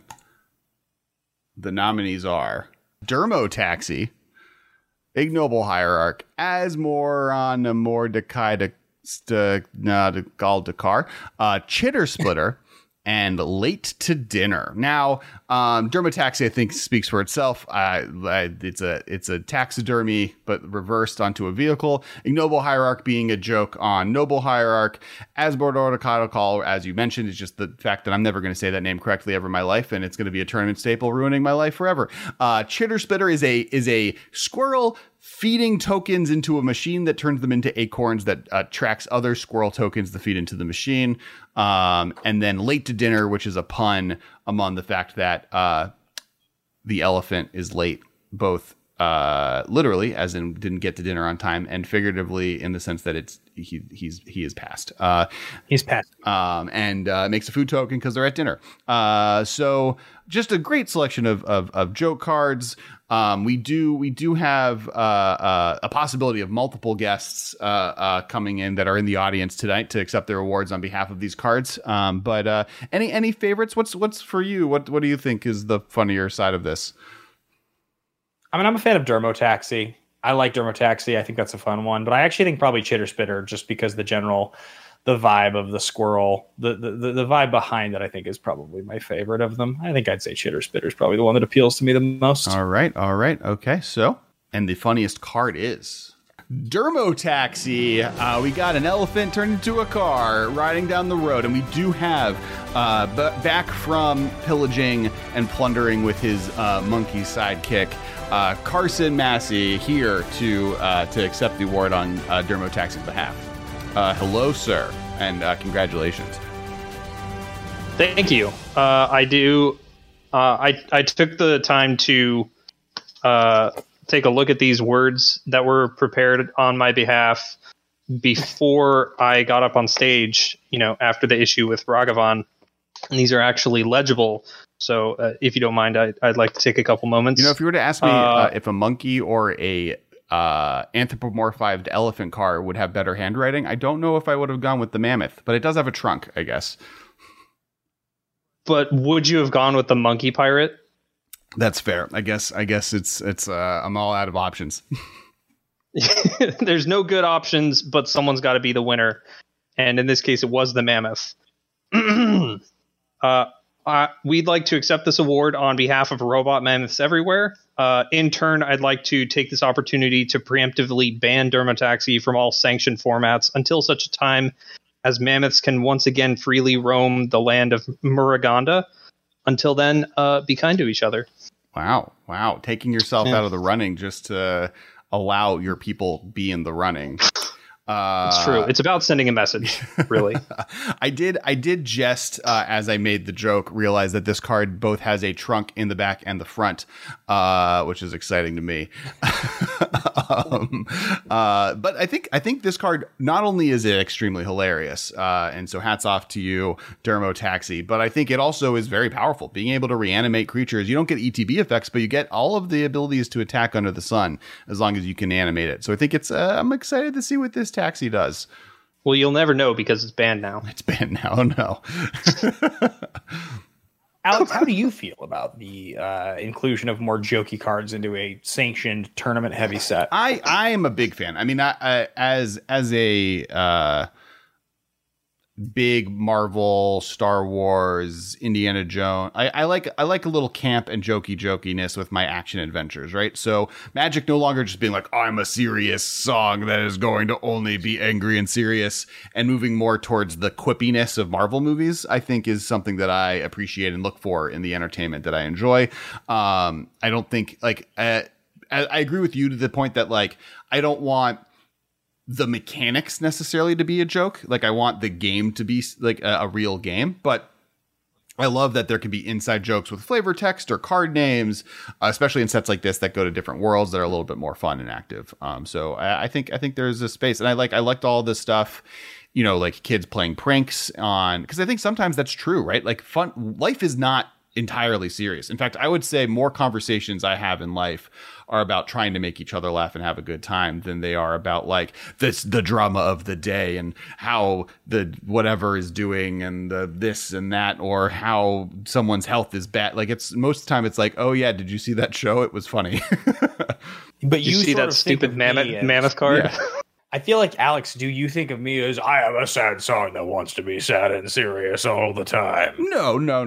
But you do more lean on the side in regards to Magic, where you don't care about flavor at all, right? You're this is a game that you might like, even if it was just numbers and numbers that you had to and the rules text, right? So I feel like the opposite of that emotion in general is the jokey side, but maybe it's not. Maybe I'm wrong there in assuming that. I think I like some parts of both, but yes, I in general do like the strategy mechanics part more. There are still things though that I think are especially cool. I think that there are art and characters that look especially cool. And I think there are certain things when it comes to vibe and design that really stand out to me that I think are awesome. Usually it's less story driven. It's more about concept. Like I've always talked about Chronozoa and how I think that card is such a funny, like cool card from the old days. And I love that it's like this weird doubling amoeba thing. Like that appeals to me, right? Like there are aspects to many of the design principles that I think are cool. It's just that when it's rooted in like story that I have to go the extra mile to understand, that's I think where I start to lose the Vorthos side. It's like if I don't read the books or like talk to people on Twitter about that specific subject, do I miss something that would be cool for me to get otherwise? I like to be able to look at the card and say like, oh, this is quirky, or like, this is cool. This is funny. This like puts a smile on my face, you know? That's fair. All right. Thank you, Carson. We're getting played off. Anything last on behalf of Dermotaxi before you get thrown back into the green room? Nope. I have said everything they wanted me to say. So bid you good night, gentlemen. All right. And yeah, say thank you to both Ragavan and Dermotaxi for us. I will be sure to pass that along. All right, next category, and this is bringing it back to basics, and this is for the Pauper players out there, and that is best common. We previously had categories for best uncommon and rare and mythic rare, and all of those were boring, but best common has made it to the end, and we have 4 nominations. But before we get to that, in this category, I think this is also a really important limited category, right? I think those are the two it's Pauper and limited. And I think that's why best common has made it. There's a lot of powerful things. You often, Ben, speak towards rarity being an important signifier of power level, but often common cards can be, Lightning Bolt was originally a common, considered some of the most played cards in the format. So I'm excited to see what we get here. Any thoughts before we jump into the nominees? I think when you push power level in the most basic sense, when you just shift the column by a half a number or a whole number, that's usually a reflection on the comfort that Wizards of the Coast and the designers have with a card in a lower category. So in a common or an uncommon category. It tends to be that the push on something that really makes you think why it's so good will exist at a rare or a mythic rare. So I think the type of power you get at common, it tends to be something that's a little simpler. There tends to be a little bit less nuance. It's usually just the shifting of a category by half a number or a full number. So I'll be curious to see what people responded to here. Same. Agreed. All right. Now the nominees are Bone Shards, Goblin and Archomancer, Abundant Harvest, and Chatterstorm. 4 cards, all powerful. One of them, Abundant Harvest, previewed as a mythical whatever archive card from Strixhaven. Bone Shards, a reference to many a card of the ability to like sacrifice a creature to destroy target creature. This allows you to kill a planeswalker and you get to discard a card instead of necessarily sacrificing a creature, which I think is really powerful. You have Goblin and Archomancer, making each spell that you cast red or green cost 1 less. This is the Goblin Electromancer of the red-green, making red-green Storm a possibility. And then Chatterstorm, Grape Shot, but you make squirrels. This is a token-generating Storm card. They thought Storm wasn't coming back. And immediate Pauper staple. These are all really powerful. I'm pretty excited to see all these see play. Yeah, the one that really stands out to me is it's got to be the Squirrel Storm. I mean, that's got to be I don't know that any of the rest of the cards really chart in the same way for me. There's an insanely busted mechanic printed on this card. So that mechanic has caused problems in terms of power level in the past. I got to look at this one and think, yeah, there's real potential. Well, I mean, with Abundant Harvest, you have a cantrip, right? You're guaranteed to get, if you need a land or if you need a not land, you're guaranteed to get that. You can choose between one of those two things and you're going to get it with that card, which is like kind of 40% of what most cantrips are used for is digging towards either the next piece of gas you need or making it so you hit your next land drop. And Bone Shards is a very powerful removal spell. I mean, that's a card that allows you to kill a lot of things for 1 mana, and instead of having to sacrifice a creature, allowing you to discard a card. We've already discussed 8 different ways that being able to discard a card is actually more of an advantage than a discount. So I think this category is a little bit open. In fact, when I say I think it is, I know that this was the most competitive category of any of the categories. So it was a almost 3-way tie amongst 3 of the options. And time to read off. The best common card goes to Abundant Harvest. Was the winner of this one for one green sorcery. Gaia knows what you need. Do you know what you need? And with Abundant Harvest, I think the place that it's seen the most play is actually alongside Mindstone. I think is what it's called. Not Mindstone. Brainstone? No, the one you're... No, yeah, Brainstone. Brainstone, which is basically it kind of acts like a fetch land where if you're able to Mindstone, seeing a lot of play already in Historic because it was added there in the Mystical Archive, and their Brainstorm is legal, right? People are brainstorming and then putting cards they don't want on top, and are like putting 2 lands on top and then abundant harvesting to the next card, letting you shuffle away those lands. So it's allowing you to combo with effects like that, guaranteeing thing. And we've talked about, there are multiple cantrips on the ban list. There's actually more cantrips on the ban list right now than storm cards. In fact, is there a storm card on the modern ban list? I don't believe there is. I believe we have cantrips and we have rituals, but there are no storm cards on that ban list. Grapeshot and Empty the Warrens are both legal. Yeah. I mean, those are the standard ones. So, I think when you mentioned this particular cantrip being so good, I think what's interesting about this is you can see the pattern of them playing with green 1-mana cantrips over the last few years. Traditional ones like Adventurous Impulse and like Oath of Nissa have had their respective impacts. They've been interesting and played on some level between standard and eternal formats. You have something like Veil of Summer, which is a cantrip, but it's also like a very specific type of cantrip. It's a reactive cantrip. And then you look at this card, and this is kind of combining Oath of Nissa and Adventurous Impulse into the same type of card. And it's just saying, okay, we're comfortable with green having this now. Green can have this. It's all right. We'll give this to green. We don't need to make green work as hard for this as we thought in the first place. And Ancient Stirrings, digging 5, it's probably a little more powerful than they're comfortable with printing now. This is kind of exactly the happy medium. So I think that's why this card's able to exist. Absolutely. I think all of these cards are great, right? Like I'm excited by all the additions to the format. But speaking of cards that are in ban lists, we have the next category, which is most likely banned cards. This was an interesting category. There's a lot of contenders. I think 3 of them to me or 2 of them that feel me higher than us. It's not necessarily most likely to be banned as well in modern, right? It's most likely to be banned. There is a modern tint to the category. Anything on the top of your head? I think there's one big standout, but I think there's some other options out there. What are your thoughts?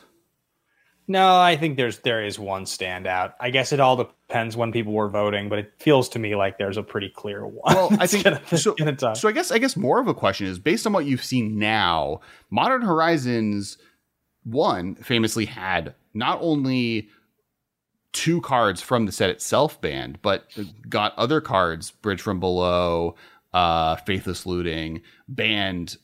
Because these cards were printed, arguably even up to and including Mox Opal, and maybe Simian Spirit Guide. I'm trying to remember what card broke with Simian Spirit Guide, but I think there are quite a bit of options. But let's get to the nominees so we can discuss more thoroughly. We have Urza's Saga, Grief, Chatterstorm, and Dwathi Voidwalker.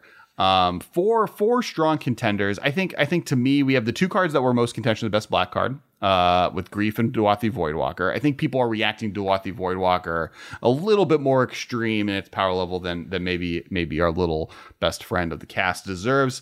Urza's Saga, I think right now is the largest contender. And then Chatterstorm, I think is a contention towards Pauper. I think people are like, this is a card that could be banned from Pauper. But to your point, Storm is one of the most broken mechanics of all time. Grapeshot is a card I've argued should be banned more often than not because of its ability to just like get other cards on the ban list. There are more cards on the modern ban list because of that card than many others.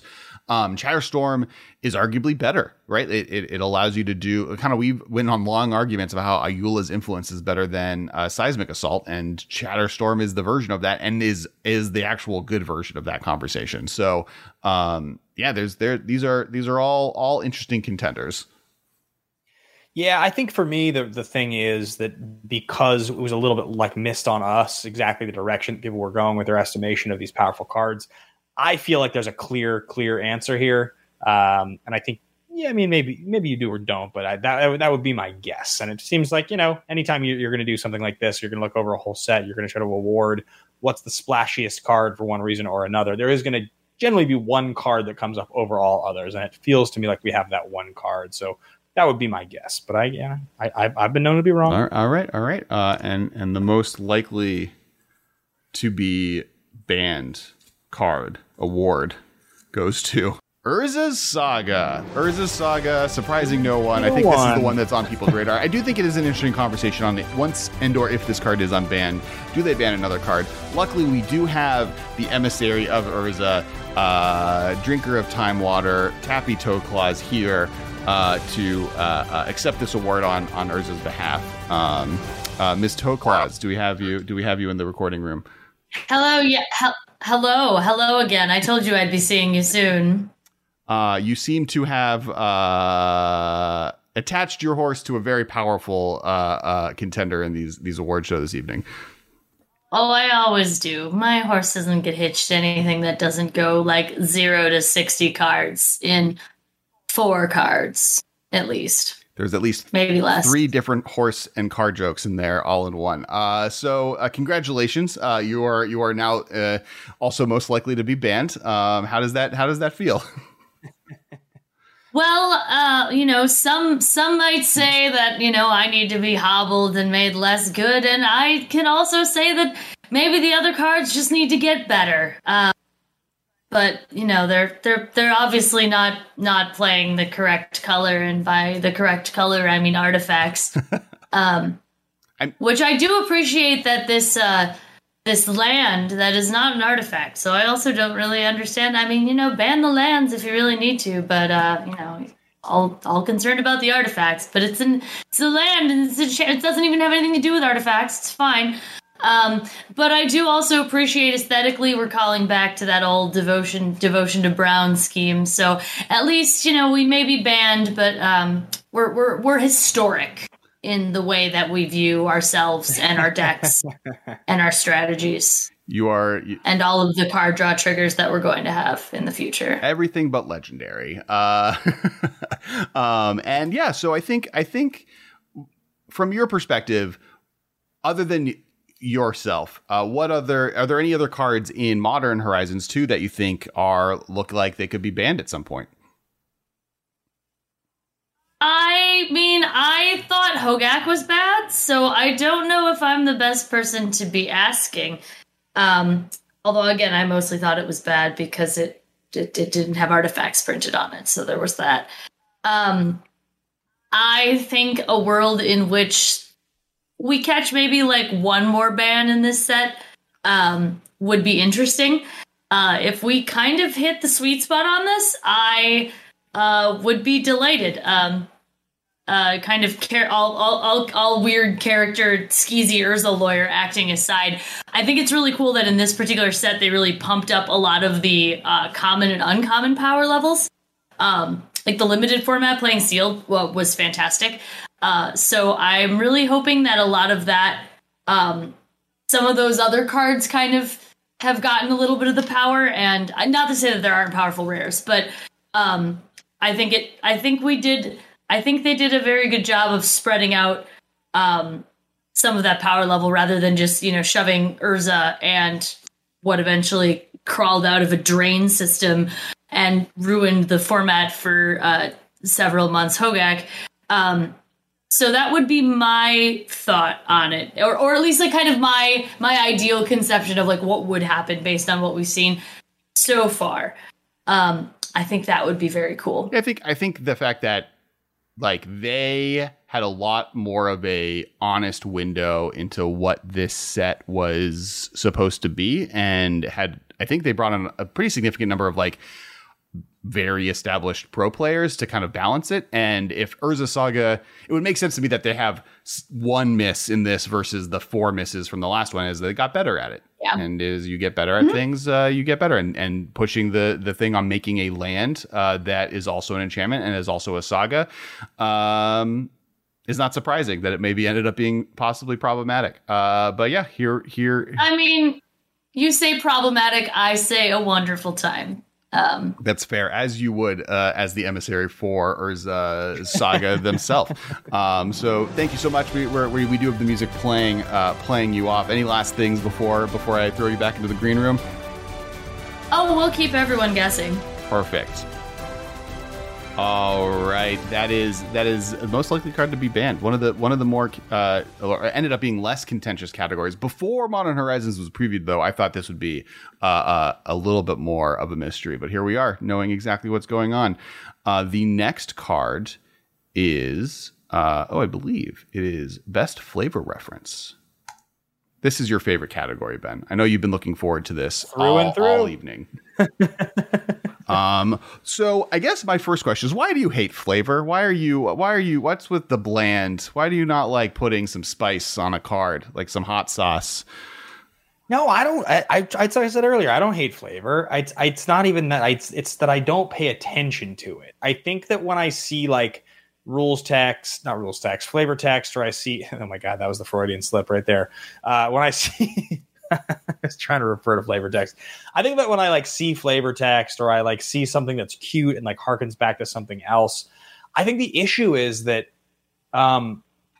okay, think about it like this. If you are somebody who watches an Avengers movie for the first time and you watch Infinity War, there'll be a lot about Infinity War you think is awesome. And any good card that's a good card or looks cool or has good art or any of the things that I would like pay attention to, I'd probably like the card. If I know all of the reasons that the different mechanics and the stuff in the picture and the flavor text all matter, my appreciation of the card will go like way up and I'll want to talk about it left and right. But if I really like the card anyway, I'm cool liking the card. Right? If you see Infinity War, you'll like Infinity War. If you've seen the 22 movies before Infinity War, it probably makes Infinity War mind-blowing. Right, like you appreciate, spoilers for Infinity War, you appreciate the fight scene with Thanos and the Hulk and Loki and how, maybe this character's brother sacrificing himself meant something to him. But if you've been watching, you realize Loki's character arc that got him to the point where Thanos kills him, so you appreciate that moment a lot more. Not to say you wouldn't appreciate it without knowing all of that information. It just adds the extra layers of depth. To double down on the example you're giving, that moment when Loki gets on his knees and he's going to try to knife Thanos, and he's like, Loki, and he says that line where he says Odin's son, and he like says it under his breath in that way, and there's a sadness because you've seen the moment where Anthony Hopkins disappeared, or you know how much he loves his dad, and like that he also never felt like he was his real son, and all the stuff that goes into that moment. That moment is a great example of like, because I've seen it and I love it, that moment like hits for me. Right. But if you'd never seen it, you just missed that moment. It wouldn't matter to you at all. You would just, yeah, and even the layers that like, for once Loki is like using his habit of betraying the people that would trust him for good is all like, there's like a ton of layers of that you appreciate a lot more, other than like, this character just is the brother of the hero character and he sacrificed himself. That makes it sad, right? So yeah, the flip side of it is that if a card is bad, like if a card is dumb and it's not pushed and like there's things about that suck and it has lots of flavor references and I don't get them, I like don't need to read into all of the flavor to realize why I have to appreciate a bad card, which is the same as if I watch a bad MCU movie. Like I don't need to watch Dark World and be like, whoa. I like see what's going on from the first bad Thor movie. So now that the second bad Thor movie is better to me, but it's like, no, they're both bad. So like, they just aren't good. Like, I mean, no shade if you love those movies. Yeah. I see your point. All right. So let's get to the nominees. Let me just minimize us.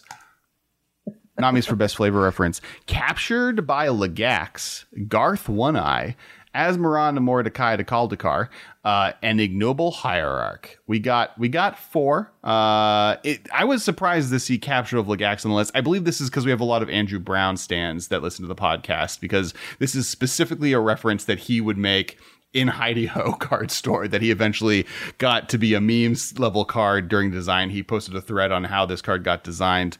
Garth One Eye, the fact that this make Black Lotuses puts them into play, puts iconic cards into play. I think this, to me, is one of the most flavorful parts of the set. It's like you're getting to play Magic as a Magic player back in 1994. We've already gone over the esteemed chef and all of the value that she adds as far as flavor to the set, and then Ignoble Hierarch being that reference to Noble Hierarch seems to allow it to be one of the most nominated cards in the set. I will be honest with you. I hope the Legax card wins. All right. Now let's read the award for best flavor and/or magic reference, and it is Asmoran no Mordadkar. Just I feel like our voters want me to say this card real bad, and luckily we have a envoy, sous chef. I think esteemed Oddword Frenry in the chat. Welcome to join. Hi. Stand while you speak and accept. Please. I can hear you. I gotta say, I don't really understand. Asmoran, Martika Dice, and Koldakar seems like the only option because none of these other things have to do with cooking. So where's the flavor?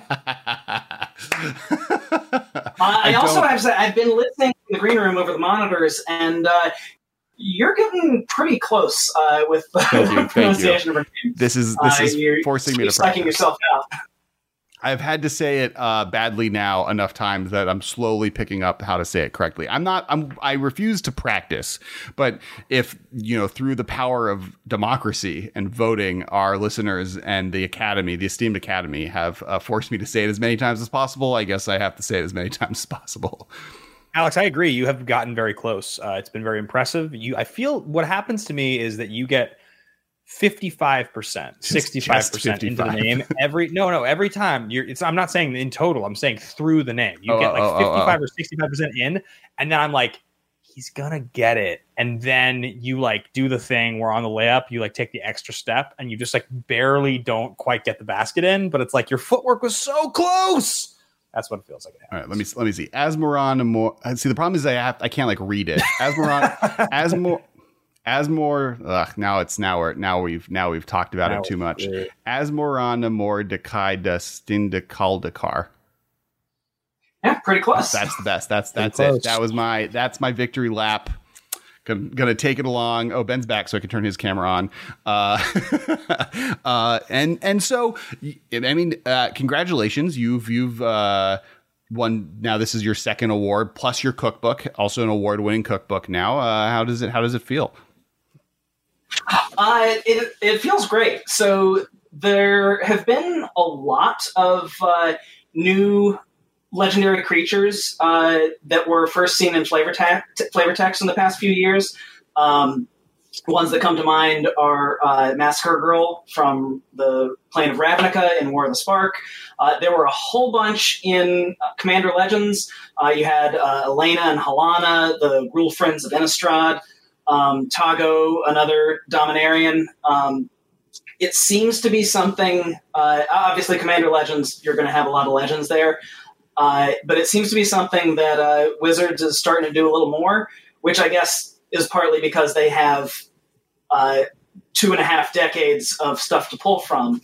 But I think it's really nice to see, because that there's someone out there for all of these flavor text characters who really loved the cards that they were featured in flavor text for, and now are finally getting to see the characters that they've imagined for so many years. It's kind of how they've done polls where there's no Pokemon, and there was, I think, the first time they did it, but because it was this, there's no longer a Pokemon that doesn't have a favorite.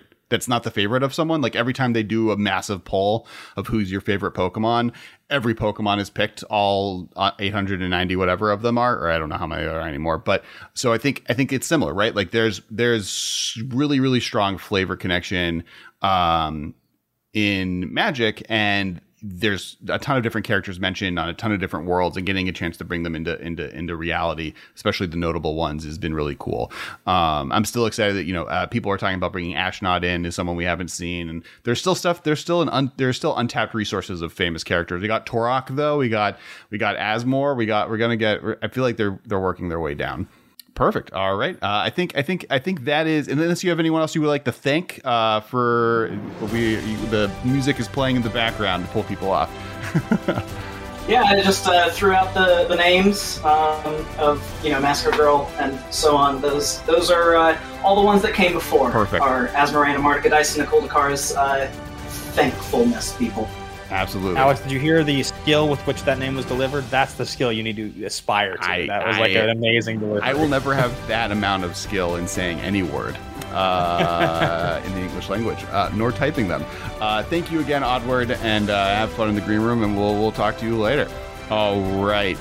That was it for flavor. We have, I believe, only one more category left. And, it's been a great show. I want to thank everyone in the audience for sticking with us. I want to thank our esteemed guests and award acceptors in the green room. We'll probably bring all three of you back in at the very end once we go through the award show and talk through that. Thank you to our sponsor, TCG Player. Thank you. Please click on the link, share it in the chat in the description below. When shopping, getting your Magic card needs, if you go to TCG Player and use that link, they'll thank us through monetary happiness. And then make sure to check out our Patreon as well, patreon.com/DMMcast, where that's how most of this happens. They are the real all-stars behind this podcast. Thank you all, Patreon friends and family. And so let's get in. This is the final award. Best card. There's a lot of powerful cards in this set. And this voting has been happening over the last 3 weeks. So it's possible that, power levels being different. There's also a level of like format specificity is not here. So if the commander players are out here voting, there's legendary creatures out there. There's a lot of exciting things. Going into Modern Horizons 2, I was definitely worried about the power level of the set. Modern Horizons 1 was like with War of the Spark just at the beginning of that run of multiple extraordinarily powerful sets and cards, modern warping sets that made the format almost feel like a rotating format. Basically from War of the Spark and Modern Horizons through Ikoria, we had an environment where just like literally every month the entire format changed out from under it, cards being banned. So it getting to the point now where this has been much more of a fun addition to the format, opening up to the world of Magic being played in store, right? Like we got to play Magic for the first time in person a few weeks ago. Card stores opened up for the Modern Horizons 2 pre-release. I think it's a great opening to a world where in-paper Magic is being played again. And I'm just really excited by that prospect, getting to hang out with friends in person, cracking packs and sitting down to play some Modern. I mean, it's going to be super fun. I was supposed to play this last weekend in the Horizons pre-release, and I was having a birthday party thing on Saturday, and so the day kind of went away, and I was not able to play, but I was so disappointed. I do have a box of Horizons showing up, and we also have been both invited. I know you have one as well, so we've both been invited to a draft. I can't wait to draft Horizons 2. I'm really looking forward to it. Yep, I'm excited for the world to turn itself back on. And get to play these cards and get to play. I think it's one of the best ways to open up the world. And for the Magic community side is with a set like this. I wish it was a little bit more affordable, right? I think that is, if we want to critique it, I think that's my biggest complaint is like, I don't know if this needs to be as expensive as it is. I think it would be a little bit more welcoming, especially in the world where we're opening it up to the world. It could have been a little less expensive, but there's also a lot of value there, right? Every pack is worth what you're buying. So I think it's going to be an interesting experience. Now into the nominations. Any other things about what the best card could be? Thoughts, wishes, dreams? I think there's a few that come to mind. I want to hear the nominations, though we did the nominations together, I believe. But I think if I recall correctly, the best card conversation is probably. The funny thing is, I don't remember us putting Urza Saga on the list of nominations. But maybe it got added. I just didn't remember that being on there. It feels to me like we're looking at Grief, we're looking at Solitude, we're looking at Counterspell, we're looking at Ignoble Hierarch. That's the stuff that jumps out at Ragavan. That's maybe the 5 right there. There are 6, so this is the largest. Similar to the Academy Awards, we allowed for there to be more than just the cap of 5, and those are Urza's Saga, Grief, Asmoran Namor to Kaida Sadakar. It's that last 2 syllables. Ignoble Hierarch, Ragavan, Nimble Pilferer, and Duathi Voidwalker. Oh, right. I keep forgetting Duathi Voidwalker. Why do I think that card's so... I feel like I'm surprised people like that card as much as they do. It's because we've gotten preview cards in the past that were not playable at all. and we thought they were very good. Yeah. And the Duathi Voidwalker's out here being our like second best preview card after Fatal Push. So it's a heavy hitting category. I mean, all of these cards will see a ton of play. like the more it's won awards and been nominated in things, the more I think she has the chance to be another card that's banned, like her and her cookbook being like an actual banned contention card. Just from the perspective of like graveyard shenanigans decks in the past have been dangerous. And so I don't think she inherently is that powerful, but if she just like leads to those engines being that powerful, and it'd be weird if they banned the cookbook and not her. Yeah, I mean, I think the one thing about this is it's like one of those cards that's like deceptively powerful, because I feel like if you actually think about what it's doing in Modern, you know, it's legendary, right? She's legendary. Yes. It's a 3/3 for 1 that gets you this other thing that's really cool, and then has this food ability. But really, at the end of the day, like what you're getting is a, you know, 3 power creature for 1 that like is what's happening, like truly. And that's very good. Like it is very good. And getting the cookbook is also very good. Like there's things to it, and the 6 damage I think is cool, but it doesn't feel to me in the same way that like when powered by other factors, Phoenix was unbeatable. They got rid of the other factors, and so then Phoenix became not as good. Like, given what we have in the format right now, this just feels like it's going to be a card that slots into powerful things. Yeah. But even just the fact that it's legendary, like I know you're getting the cookbook and all that, but like to think about Prized Amalgam, that card's really, really, really good. It's a 3/3 for free, basically, that is not legendary, and it's very good. Like it's a key part of those decks. We've never talked about banning Prized Amalgam. We've never even begun to have that conversation, and it's not legendary. I think it's possible. I doubt it though on this card. I feel like the power level of what's going on in Modern is high enough that this is going to be good. Not going to get banned though. Sure. I think to me it has more to do with the cookbook and this being a thing together, right? Like those two working together in a weird way. But I don't even know if she's going to be banned. I don't think she's seeing enough play at the moment. I'm saying once Urza's is banned, if I were to pick a card that we've discussed tonight that looks like the next step in problematic, she's on my list. But yeah, I think there's a lot of great cards here, all very powerful, all already seeing play to some extent in the format, and I'm excited to see which one's going to be the best. I think Urza Saga obviously is pretty defining. It will be banned, and or I don't know if it will be banned, but it's on that kind of list. I think it'll be banned. People are pretty convinced, and I think all of them all have a good chance of seeing a lot of play for the future. And the award for best card in Modern Horizons 2 goes to Urza's Saga. Yep. And luckily we do have Miss Tappy Toeclaws here to accept the award on behalf of the saga. Phenomenal way to end the show. Hello. Thank you so much. I'd like to thank obviously all of you folks, the Academy, this one and the Tolarian one. Speaking of cards that need to be banned or have been banned in almost everything. This one we'll see, I suppose, but in the meantime, we'll enjoy our time water. May you live forever. That's the goal.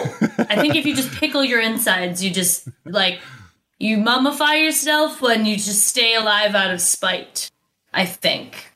That's the current working plan. Science is an evolving project, as you see, but hopefully we'll get there. Any science advanced enough is magic, right? And so, really, this is Science the Gathering.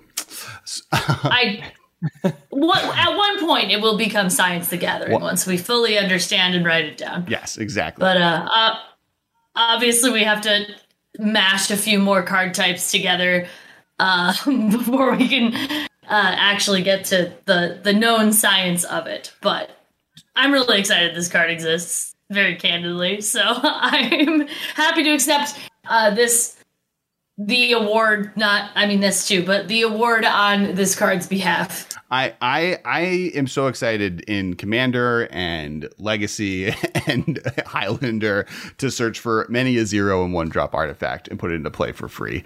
If only there were good 0 and 1 cost artifacts. And never heard of it. There's at least according to this award show, one cookbook that fits that description. So that's true. No offense to Madam Kadistan Akuldakar, but I think I maybe have some better ones in mind. it does feel like the part of the card that is the most unnecessary when you look at the final ability. Like the fact that it was 0 or 1, it could have just been 0 or 1, or right? Like it could have, like you could have just like chopped that down a little bit. But the fact that it's 0 or 1 just gives something that's already, it's a friggin' land. Like it's a land. You're just like a land that is going to get you something real sweet on the third turn. I guess it's a temporary land. It's like a vanishing land, so they want to pay you off. But still, if it was just 0, like that would have been fine. We could have just gotten 0 drops. I mean, I think the thing that like to realize is by turn 4, how often are you like in need of that 4th land, right? Or 5th land, and especially in this deck, this card where like it's seeing the most play with Primeval Titan. And we're going, we don't need lands. Right. Like when Primeval Titan is finding this card to then, or this is in a deck with Primeval Titan, and then this finds Amulet on the turn that you play Primeval Titan. It doesn't matter. It doesn't matter that you have that land because you have 4 more lands entering the battlefield. So yes, I think that this is like the fact that it's seeing a lot of play in artifact decks, it's seeing a lot of play in enchantment decks, it's seeing a lot of play in lands decks, it's seeing a lot of play in just any deck that puts lands into play, is a specific sign that it needs to maybe go away. But it allowed Tappy to celebrate with Time Water 3 times. Made a good. Currently, it will hold the record. Asmore getting 2 plus her cookbook getting 1 does not count. Urza will currently hold the Masters of Modern Academy Awards record for most awards. And I do want to say thank you Tappy for joining us, and I want to bring on our other esteemed guest from the green room to end the show. So that is going to be it for the show. Thank you, Ben, for co-hosting the Academy Awards. Thank you, the audience, for being a great group of folks hanging out. And thank you, our winners, more than anything, for being great cards and being great representative for those cards. Yeah, thanks, guys. This was a fun show. It was really nice to hang out with you all, and yeah. And really quickly, you can find this podcast on youtube.com/theMMcast. We will be releasing this video as a fully edited video Monday.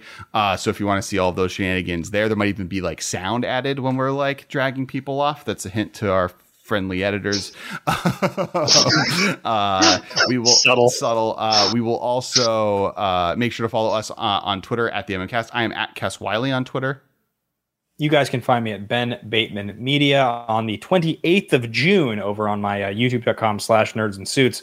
I have my second song from my upcoming album dropping, which I'm very excited about. It's coming out, so get excited about that. I'll be going on tour, I think in November now. I'll be going to 10 cities in November. So I should hopefully be coming to a major city near you. So thanks for supporting what we do.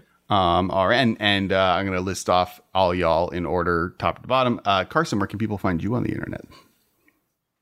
You can find me on Twitter at CMassive13 or moderating some of your favorite Discord servers, including Madam Toeclaws here, the Rules Committee, and Olivia Gover-Hicks.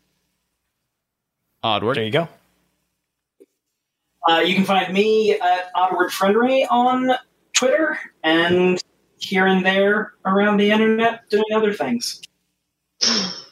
And Tappy? I'm Tappy Toeclaws. I'm your loud internet dinosaur friend.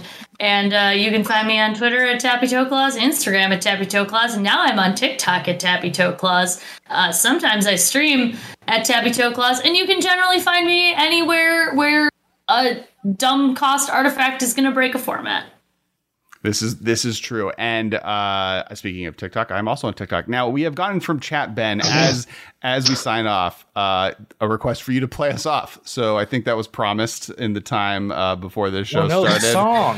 For you to pick up a guitar and sing it off if they like slowly turn the sound off and then turn the stream off with you playing in the background. What am I gonna play? I don't know. You're the musician. I don't know anything about song. I know less about music than I know about saying words correctly.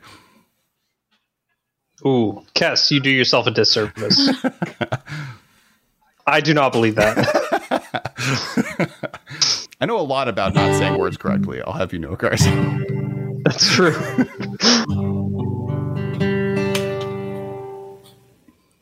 I wish I had a lighter.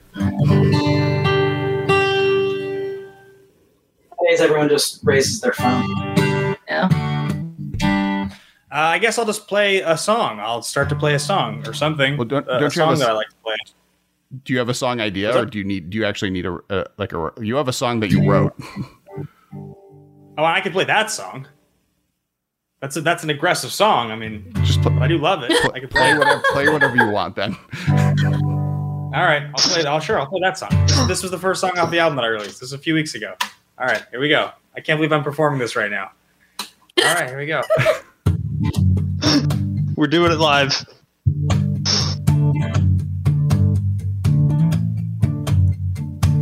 Let's get the story straight. It's gonna be tonight. I'll keep it short and sweet. I'll finally be there on time. And just because we're in love, don't make it right. And you know what you want, and babe, I've tried. Can I put my head on your shoulder just one more time, baby? Over means over. Your story's not my story to write. So baby, I'm sorry for tonight.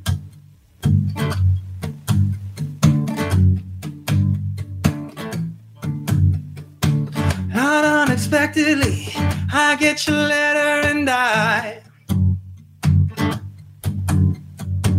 can't find the words to say, so I just keep it inside. And you said, tell me why you do me wrong. Well, I promise that I'm trying to be strong for us both now, baby. Can I put my head on your shoulder just one more time, baby? Over means over. Your story's not my story to write. So baby, I'm sorry for tonight. All right, we'll call it there. I'm not. All right, thanks everyone. Follow, like, subscribe, do all the internet things. Thanks you guests. We'll see you all next Monday at 7:30 p.m. during our normal Commander stream. And thank you, audience and guests and Ben. Good music playing. Thanks, guys. Excellent Thanks for watching job, Ben. the show. This has been a production of Time Traveler Media, sending podcasts into the future.